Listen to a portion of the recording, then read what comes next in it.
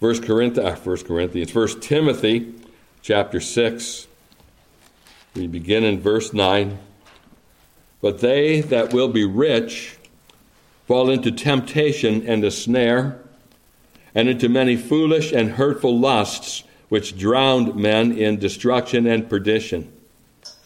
For the love of money is the root of all evil, which while some coveted after, they have erred from the faith, and pierced themselves through with many sorrows. But thou, O man of God, flee these things, and follow after righteousness, godliness, faith, love, patience, meekness. Fight the good fight of faith. Lay hold on eternal life, whereunto thou art also called, and hast professed a good profession before many witnesses. Amen. We'll end our reading in verse 12. And we know the Lord will add his blessing to the reading of his word for his name's sake. I want to direct your attention in particular to verses 11 and 12, where Paul issues this charge to Timothy, but thou, O man of God, flee these things, and follow after righteousness, godliness, faith, love, patience, meekness. Fight the good fight of faith. Lay hold on eternal life. You'll notice in verse 11, and I have to admit that this kind of escaped me in numerous readings from 1 Timothy. You'll notice how Paul refers to Timothy as a man of God. But thou, O man of God, he writes. Now, Paul certainly bestowed a title of honor on his young protege Timothy when he referred to him as a man of God. Interesting to note throughout the Bible how many biblical characters are referred to by that same designation. Moses, a number of times, is referred to as a man of God. David is called on at least a couple of occasions a man of God. Elijah and Elisha are both referred to as men of God. And it seems that in many instances, this designation is given in general to those who occupy the office of prophet. We have a number of unnamed prophets that bear that title as well. Now, there's a sense in which the title can be applied to everyone that devotes himself or herself the way we should to the study of God's Word. So we find the designation in that very familiar passage that describes for us the inspiration of the Bible in 2 Timothy 3, verses 16 and 17. I hope you know these verses. All Scripture is given by inspiration of God and is profitable for doctrine, for reproof, for correction, for instruction in righteousness. And then note it, that the man of God may be perfect, thoroughly furnished unto all good works. And in that instance, I would take the phrase, the title man of God, to be something of a generic title, applied to those that give themselves to the study of God's Word, which should include all of us. It's not hard to figure out, therefore, is it, that a man of God is one who reads and studies the Bible, as well as one who serves God and serves Christ?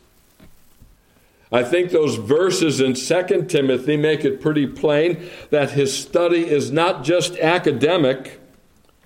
It serves the purpose, rather, of furnishing him thoroughly for the good works that he should be engaged in. And so I dare say that this designation that every Christian should want to own is this designation, a man of God.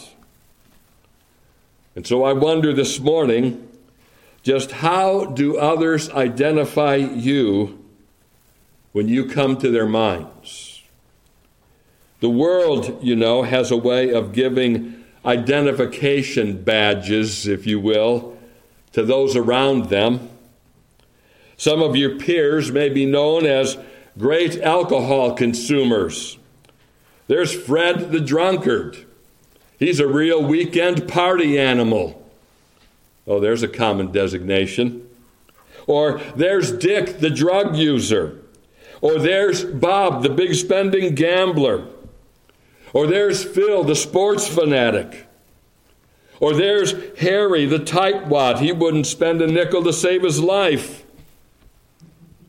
And on the designations go. Now, some designations are undoubtedly better than others. Some people are designated as being hard workers, and some Christians, unfortunately, are designated as being hypocrites. In the world's mind, the church is full of them. Now, where the Apostle Paul was concerned, he didn't really care much how people judged him. So he writes in 1 Corinthians 4, "But with me it is a very small thing that I should be judged of you or of man's judgment. Yea, I judge not mine own self, for I know nothing by myself. Yet am I not hereby justified, but he that judgeth me is the Lord." Not only do those verses show us how unconcerned Paul was by the slanderous designations his critics would apply to him, but he also shows the one person he was concerned about in such matters, and that was the Lord himself. But he that judgeth me is the Lord. And it's before the Lord especially that a Christian should want to be judged to be a man of God. And so the question then to consider this morning is this: how can such a designation be gained by a Christian? That Christian man, and I'm using this in a very generic sense as applying to women as well, as oftentimes the term man does in the Bible. How can a Christian man or a Christian woman gain this designation as a man or woman of God? And that's what I want to call your attention to today. In 1 Corinthians, I keep calling Timothy Corinthians. In 1 Timothy chapter 6, verses 11 and 12, we find a number of descriptive actions that ought to characterize the man of God. And they are very simply put these. You'll find each one of these in these two verses. A man of God is one who flees. He's one who follows. He's one who fights. And he's one who lays hold on eternal life. He flees, he follows, he fights, and he lays hold on eternal life. So with these exhortations in mind, let's look for the remaining moments at these marks of a man of God. The marks of a man of God. And the first thing we note is that a man of God flees. But thou, O man of God, flee these things, Paul writes in verse 11. That's the key reason that I chose to read from Genesis 39 this morning. You have the account of a very godly man fleeing from the temptress that would seduce him. He fled. On the surface of it, such an activity might seem to be unmanly. A man of God flees. Aren't we taught that a Christian stands his ground and fights? Haven't we been taught by Paul in Ephesians 6 that the Christian is to take to himself the whole armor of God, and that after the pattern of the Roman soldier, there was no protection for the soldier's back? To flee meant exposing yourself to the enemy's weapons. Well, I'm reminded of King Solomon's words in Ecclesiastes chapter 3 and verse 1, where he writes, "To everything there is a season, and a time to every purpose under heaven." And then he goes down the list of various times and purposes under heaven: a time to be born and a time to die, a time to plant and a time to pluck up that which is planted, a time to kill and a time to heal, a time to break down and a time to build up, and so on. So can we apply, I believe, that same principle to our text in 1 Timothy 6, There is a time to flee, and there is a time to fight. We find them both mentioned in this text, don't we? We need to recognize, therefore, when it's time to flee and when it's time to fight, and under what circumstances do you flee or fight. There's certainly no reproach for a Christian to flee at certain times. Joseph in the New Testament now, not the Joseph we read about, but Joseph in the Gospel of Matthew was instructed by an angel to take Mary, his wife, who was at that moment bearing the Messiah in her womb. He was told by the angel to flee to Egypt, and in so doing he avoided the sword of Herod, which was meant to kill the Messiah. In Matthew 10 and verse 23, Christ instructs his disciples by saying, "But when they persecute you in this city, flee ye into another. For verily I say unto you, ye shall not have gone over the cities of Israel till the Son of Man be come." And in Matthew chapter 24 and verse 16, Christ prophesies of the destruction of Jerusalem and instructs his disciples that when that time came, they were to flee to the mountains. So there are times when a Christian must flee. You could say that a Christian is one who has gained the wit to flee under certain circumstances.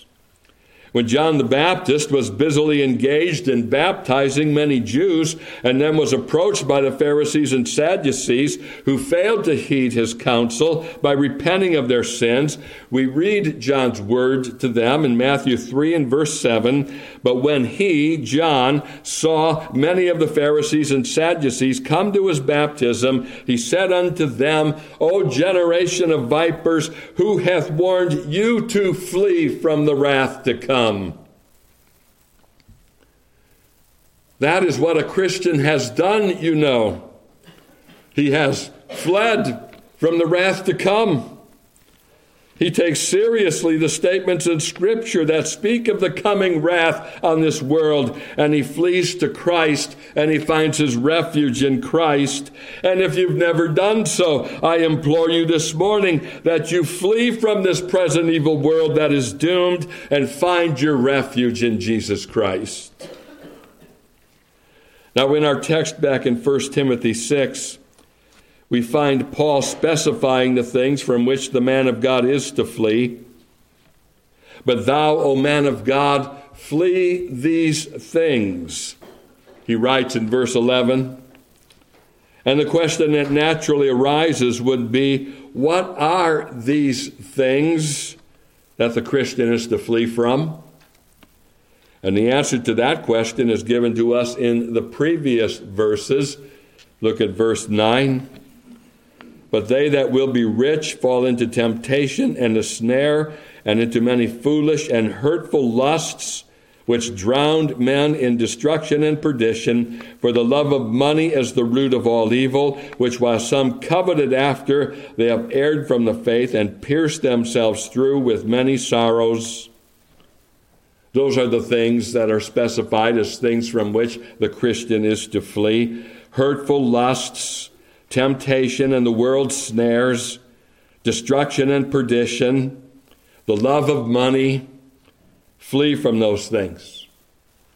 Paul specifies in other places some specific things that a man of God or a Christian should flee from. So in 1 Corinthians 6, verse 18, he writes, "Flee fornication. Every sin that a man doeth is without the body, but he that committeth fornication sinneth against his own body." Let me just put the word out here now with regard to this text, fleeing fornication. How are you doing in controlling your internet and your phone?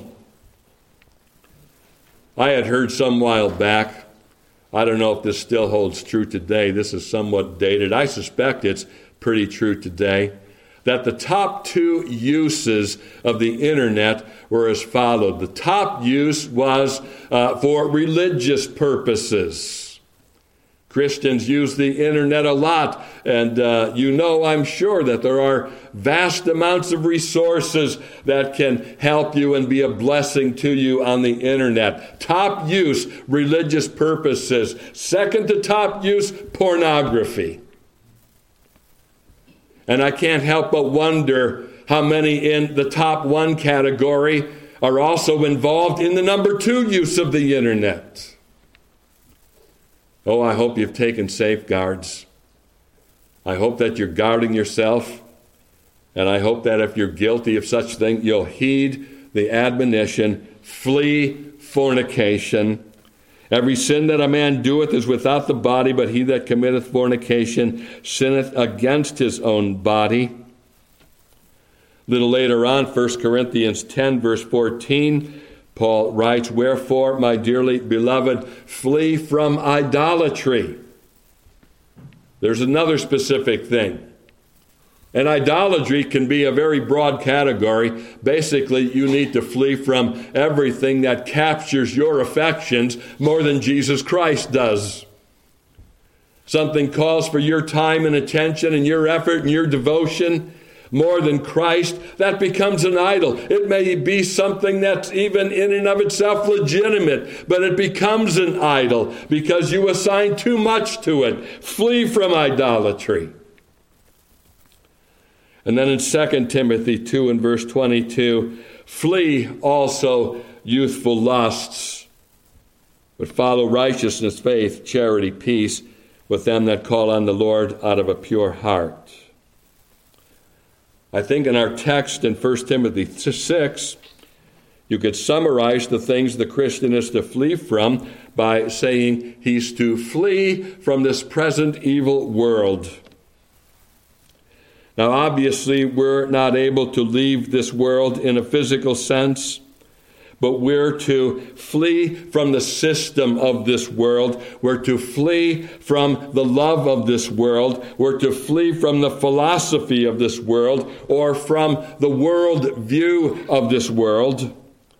Don't, in other words, set your affection so much on what you gain in this world that you forget that this world is under God's curse and is destined to be burned up and replaced by a new and better world. Don't lose sight of that. This world is temporal. We're so tempted to think otherwise, aren't we? Especially when we walk by sight rather than by faith. Now in verse 11, Paul explains how this is to be done. He gives us the other side of the coin, so to speak, in the matter of fleeing from this world. And that leads to my next point about the marks of a man of God. He's not only marked as a man who flees, but note, he's also marked as a man that follows. A man of God follows. Look again at the text. But thou, O man of God, flee these things and follow after these other things: righteousness, godliness, faith, love, patience, meekness. Paul's pretty good, isn't he, when it comes to giving precepts in their fullness. Some Christians, I'm afraid, are so bent on the first side of the coin that they miss out on the truth that they are on a mission while they're in this world.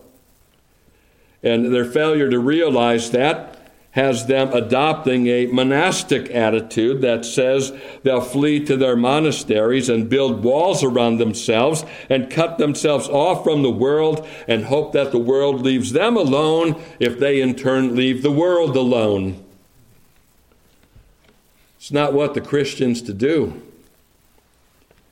When Christ prayed for his disciples in John 17, and I'm sure you're aware of the fact that when he prayed for his disciples, his prayer went beyond those disciples that were with him at that point in time.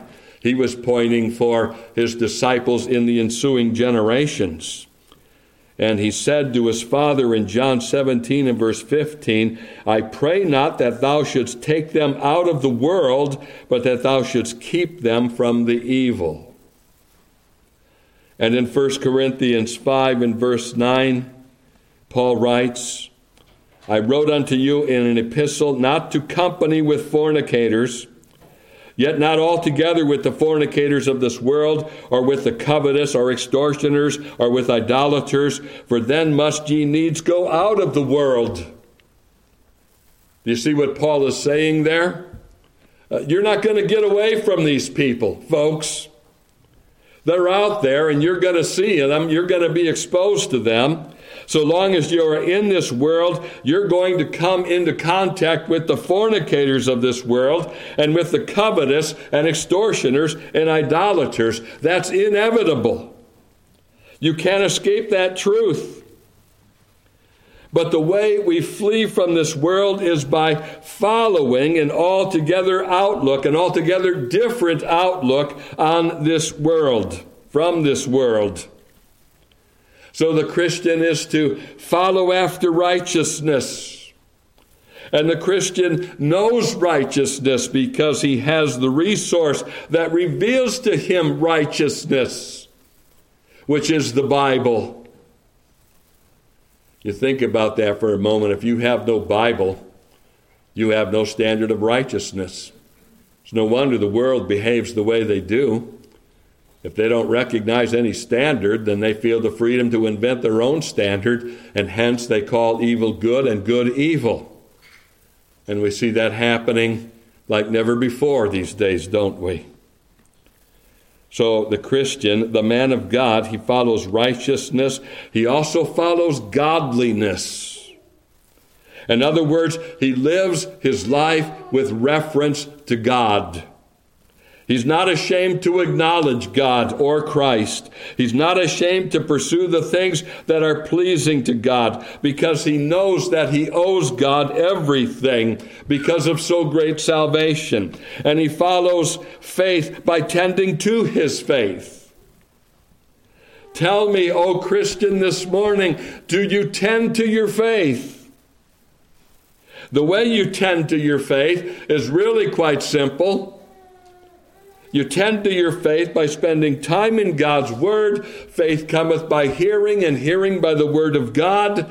Time in prayer, time in church, time in personal devotion, during which you commune with God and you come to know Christ more intimately and more deeply and more fully. Are you following after godliness?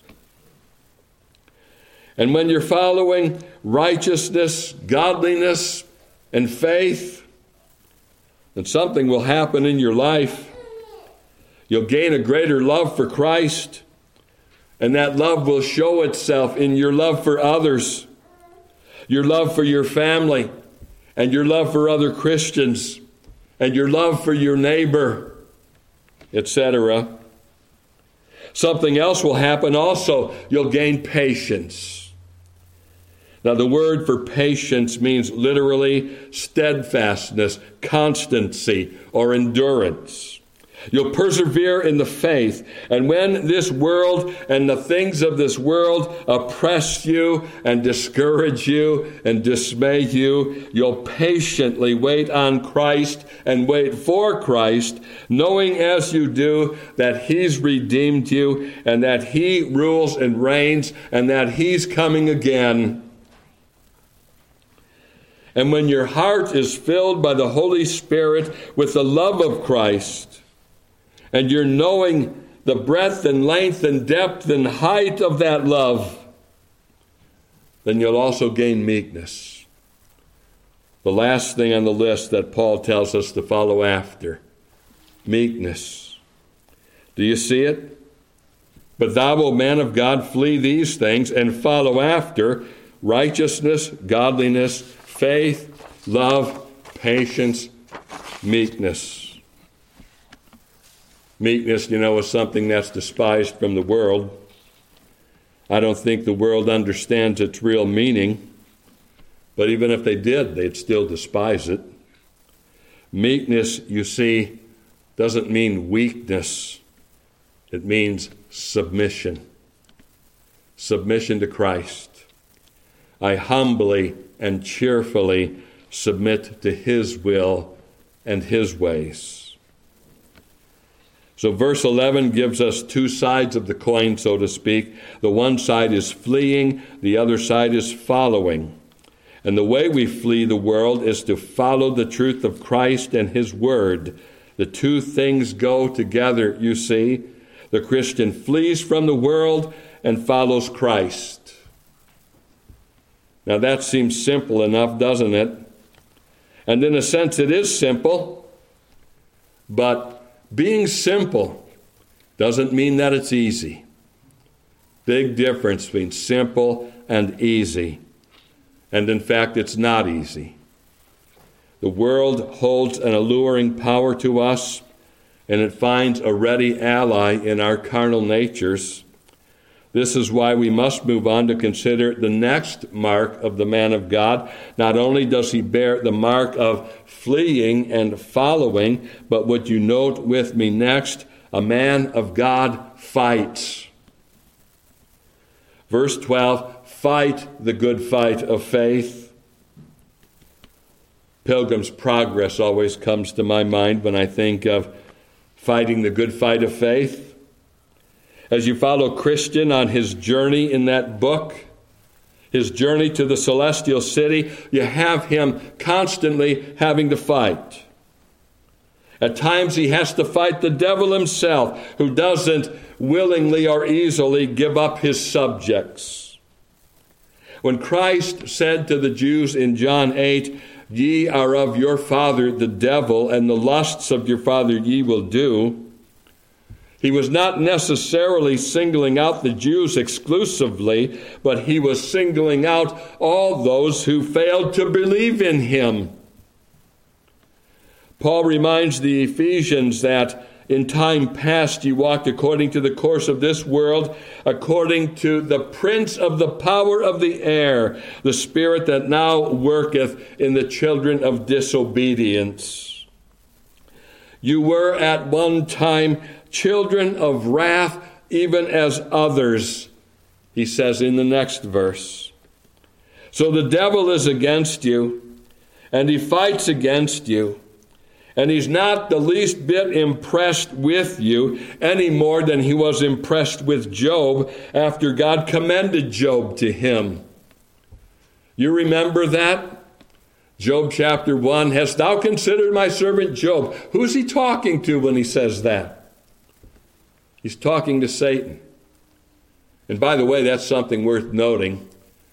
Because some people have misunderstood Job that way. How often have you heard the book of Job is the story of Job challenging, or of Satan challenging God over Job? Well, ask yourself a simple question. Who raises the name of Job first, God or Satan? And it's God.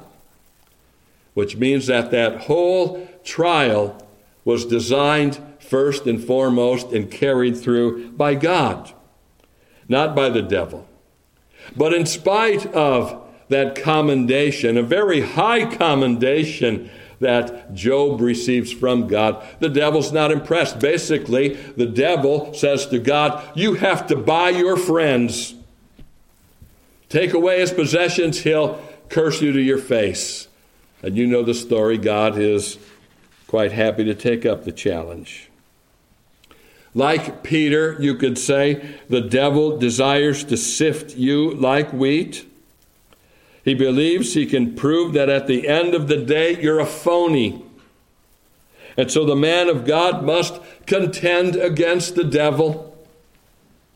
And he must be able to shield himself from the devil's fiery darts with the shield of faith. And he must fortify himself with the gospel. That's what those pieces of armor correspond to in Ephesians 6.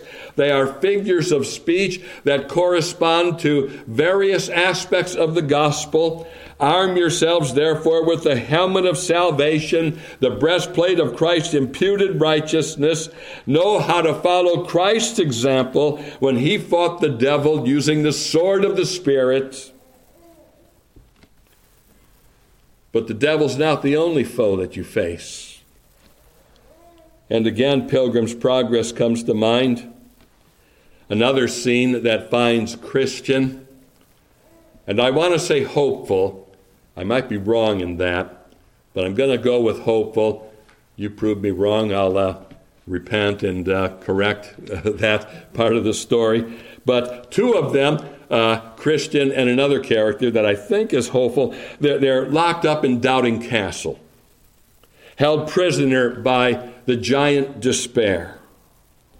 And what insight John Bunyan shows when he brings his readers into the conversation between giant despair and his wife. When are you going to slay them? The giant's wife wants to know. And the giant answers, he's not going to slay them. He's going to just so depress them and dismay them and discourage them that they kill themselves.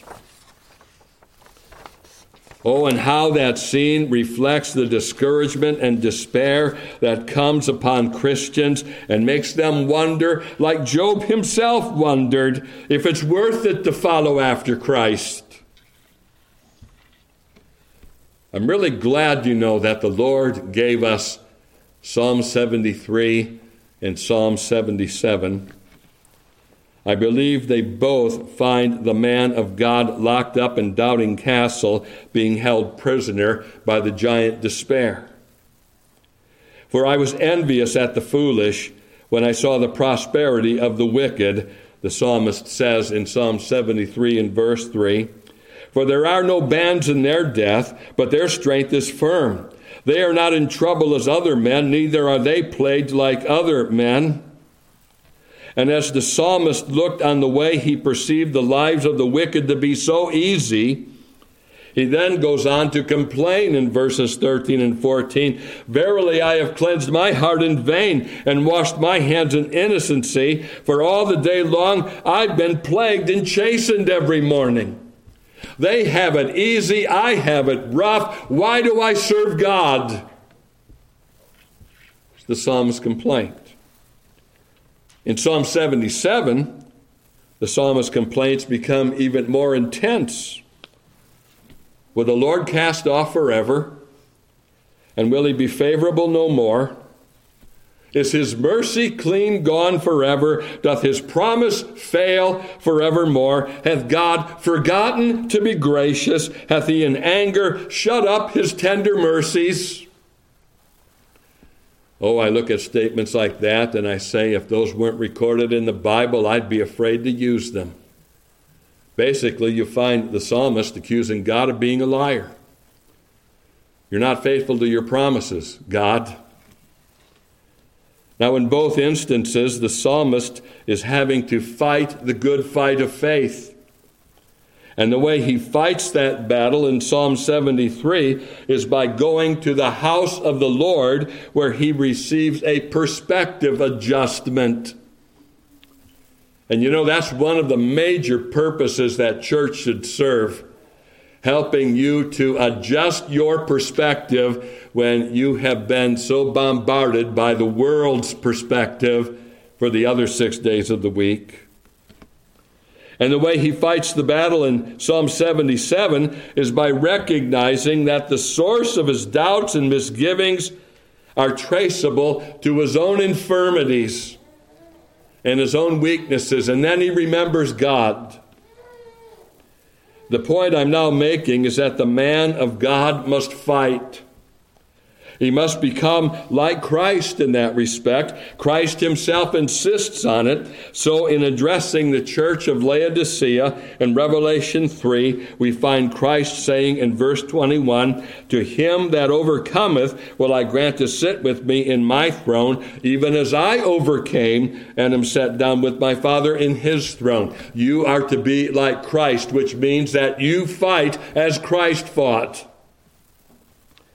And if ever there was a key to being more than conquerors given to us in the New Testament, it's the key that Paul gives us in Romans 8 and verse 37. Nay, in all these things we are more than conquerors. Here's how we fight the fight and win the fight. We are more than conquerors. How? Through him that loved us. And then Paul follows up on the thing that enables him to be more than a conqueror by letting his readers know that the thing he's persuaded of in the depth of his soul is just this. For I am persuaded And if you're going to fight the good fight, you need to be persuaded of this. I am persuaded that neither death, nor life, nor angels, nor principalities, nor powers, nor things present, nor things to come, nor height, nor depth, nor any other creature shall be able to separate us from the love of God, which is in Christ Jesus our Lord. Oh, there is the key, the major key to fighting the fight of faith. Know that nothing in this world can separate you from the love of Christ. I think Joseph in the Old Testament probably knew that. And that's one of the reasons why that man could spiritually prosper, even when he was sold by his brothers into slavery, and then ends up in the house of Potiphar. He attains a very comfortable station there for a while until he's slanderously accused of the very sin that Potiphar's wife was trying to commit, and then he's cast into prison.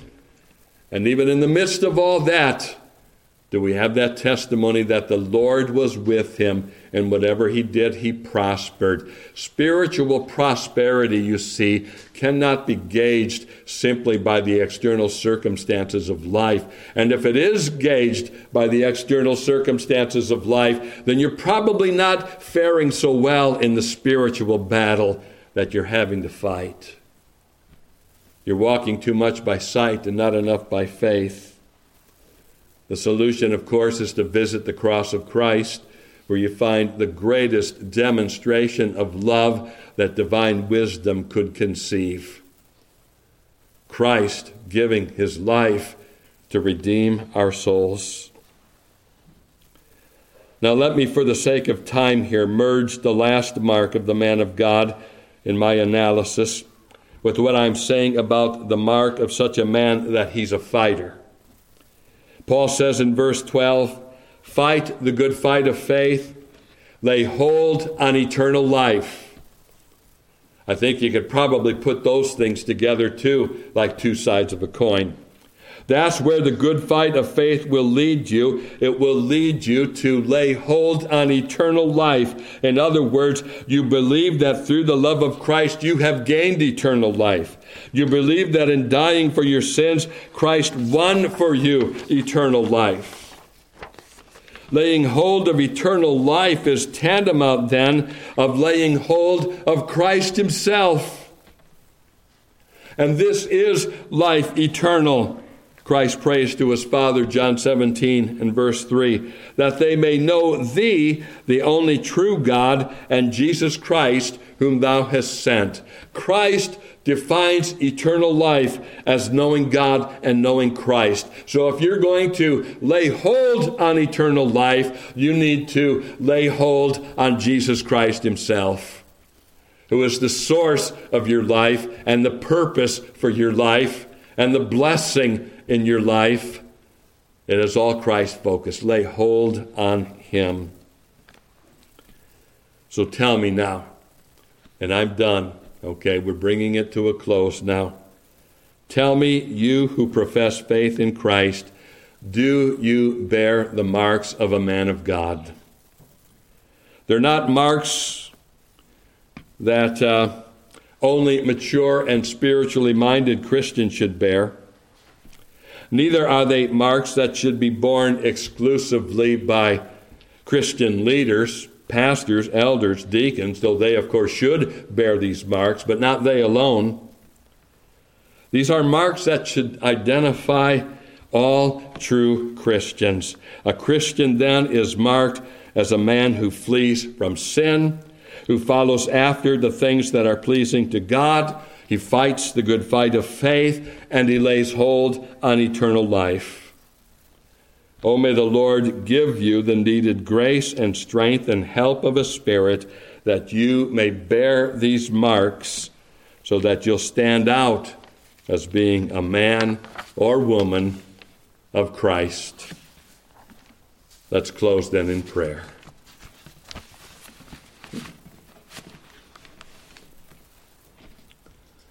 Oh Lord, as we bow now in thy presence, bring this meeting to a close. We pray that with thy help we may bear these marks, dear Lord. May we flee from sin. May we flee from fornication and idolatry and a love of this world. And may we follow after instead the things that are pleasing to Thee. Love and patience and godliness and faith and righteousness. Oh Lord, may we be devoted with all our hearts to the pursuit, the wholehearted pursuit of these things, knowing as we do, Lord, that we'll gain none of them without a fight. So help us to be willing to engage in that fight, and may we be victorious in that fight as we grow in grace and in our knowledge of Christ and gain increased understanding and appreciation for the breadth and length and depth and height of that love which surpasses knowledge. So hear our prayers, dear God. We ask these things in Jesus' name. Amen.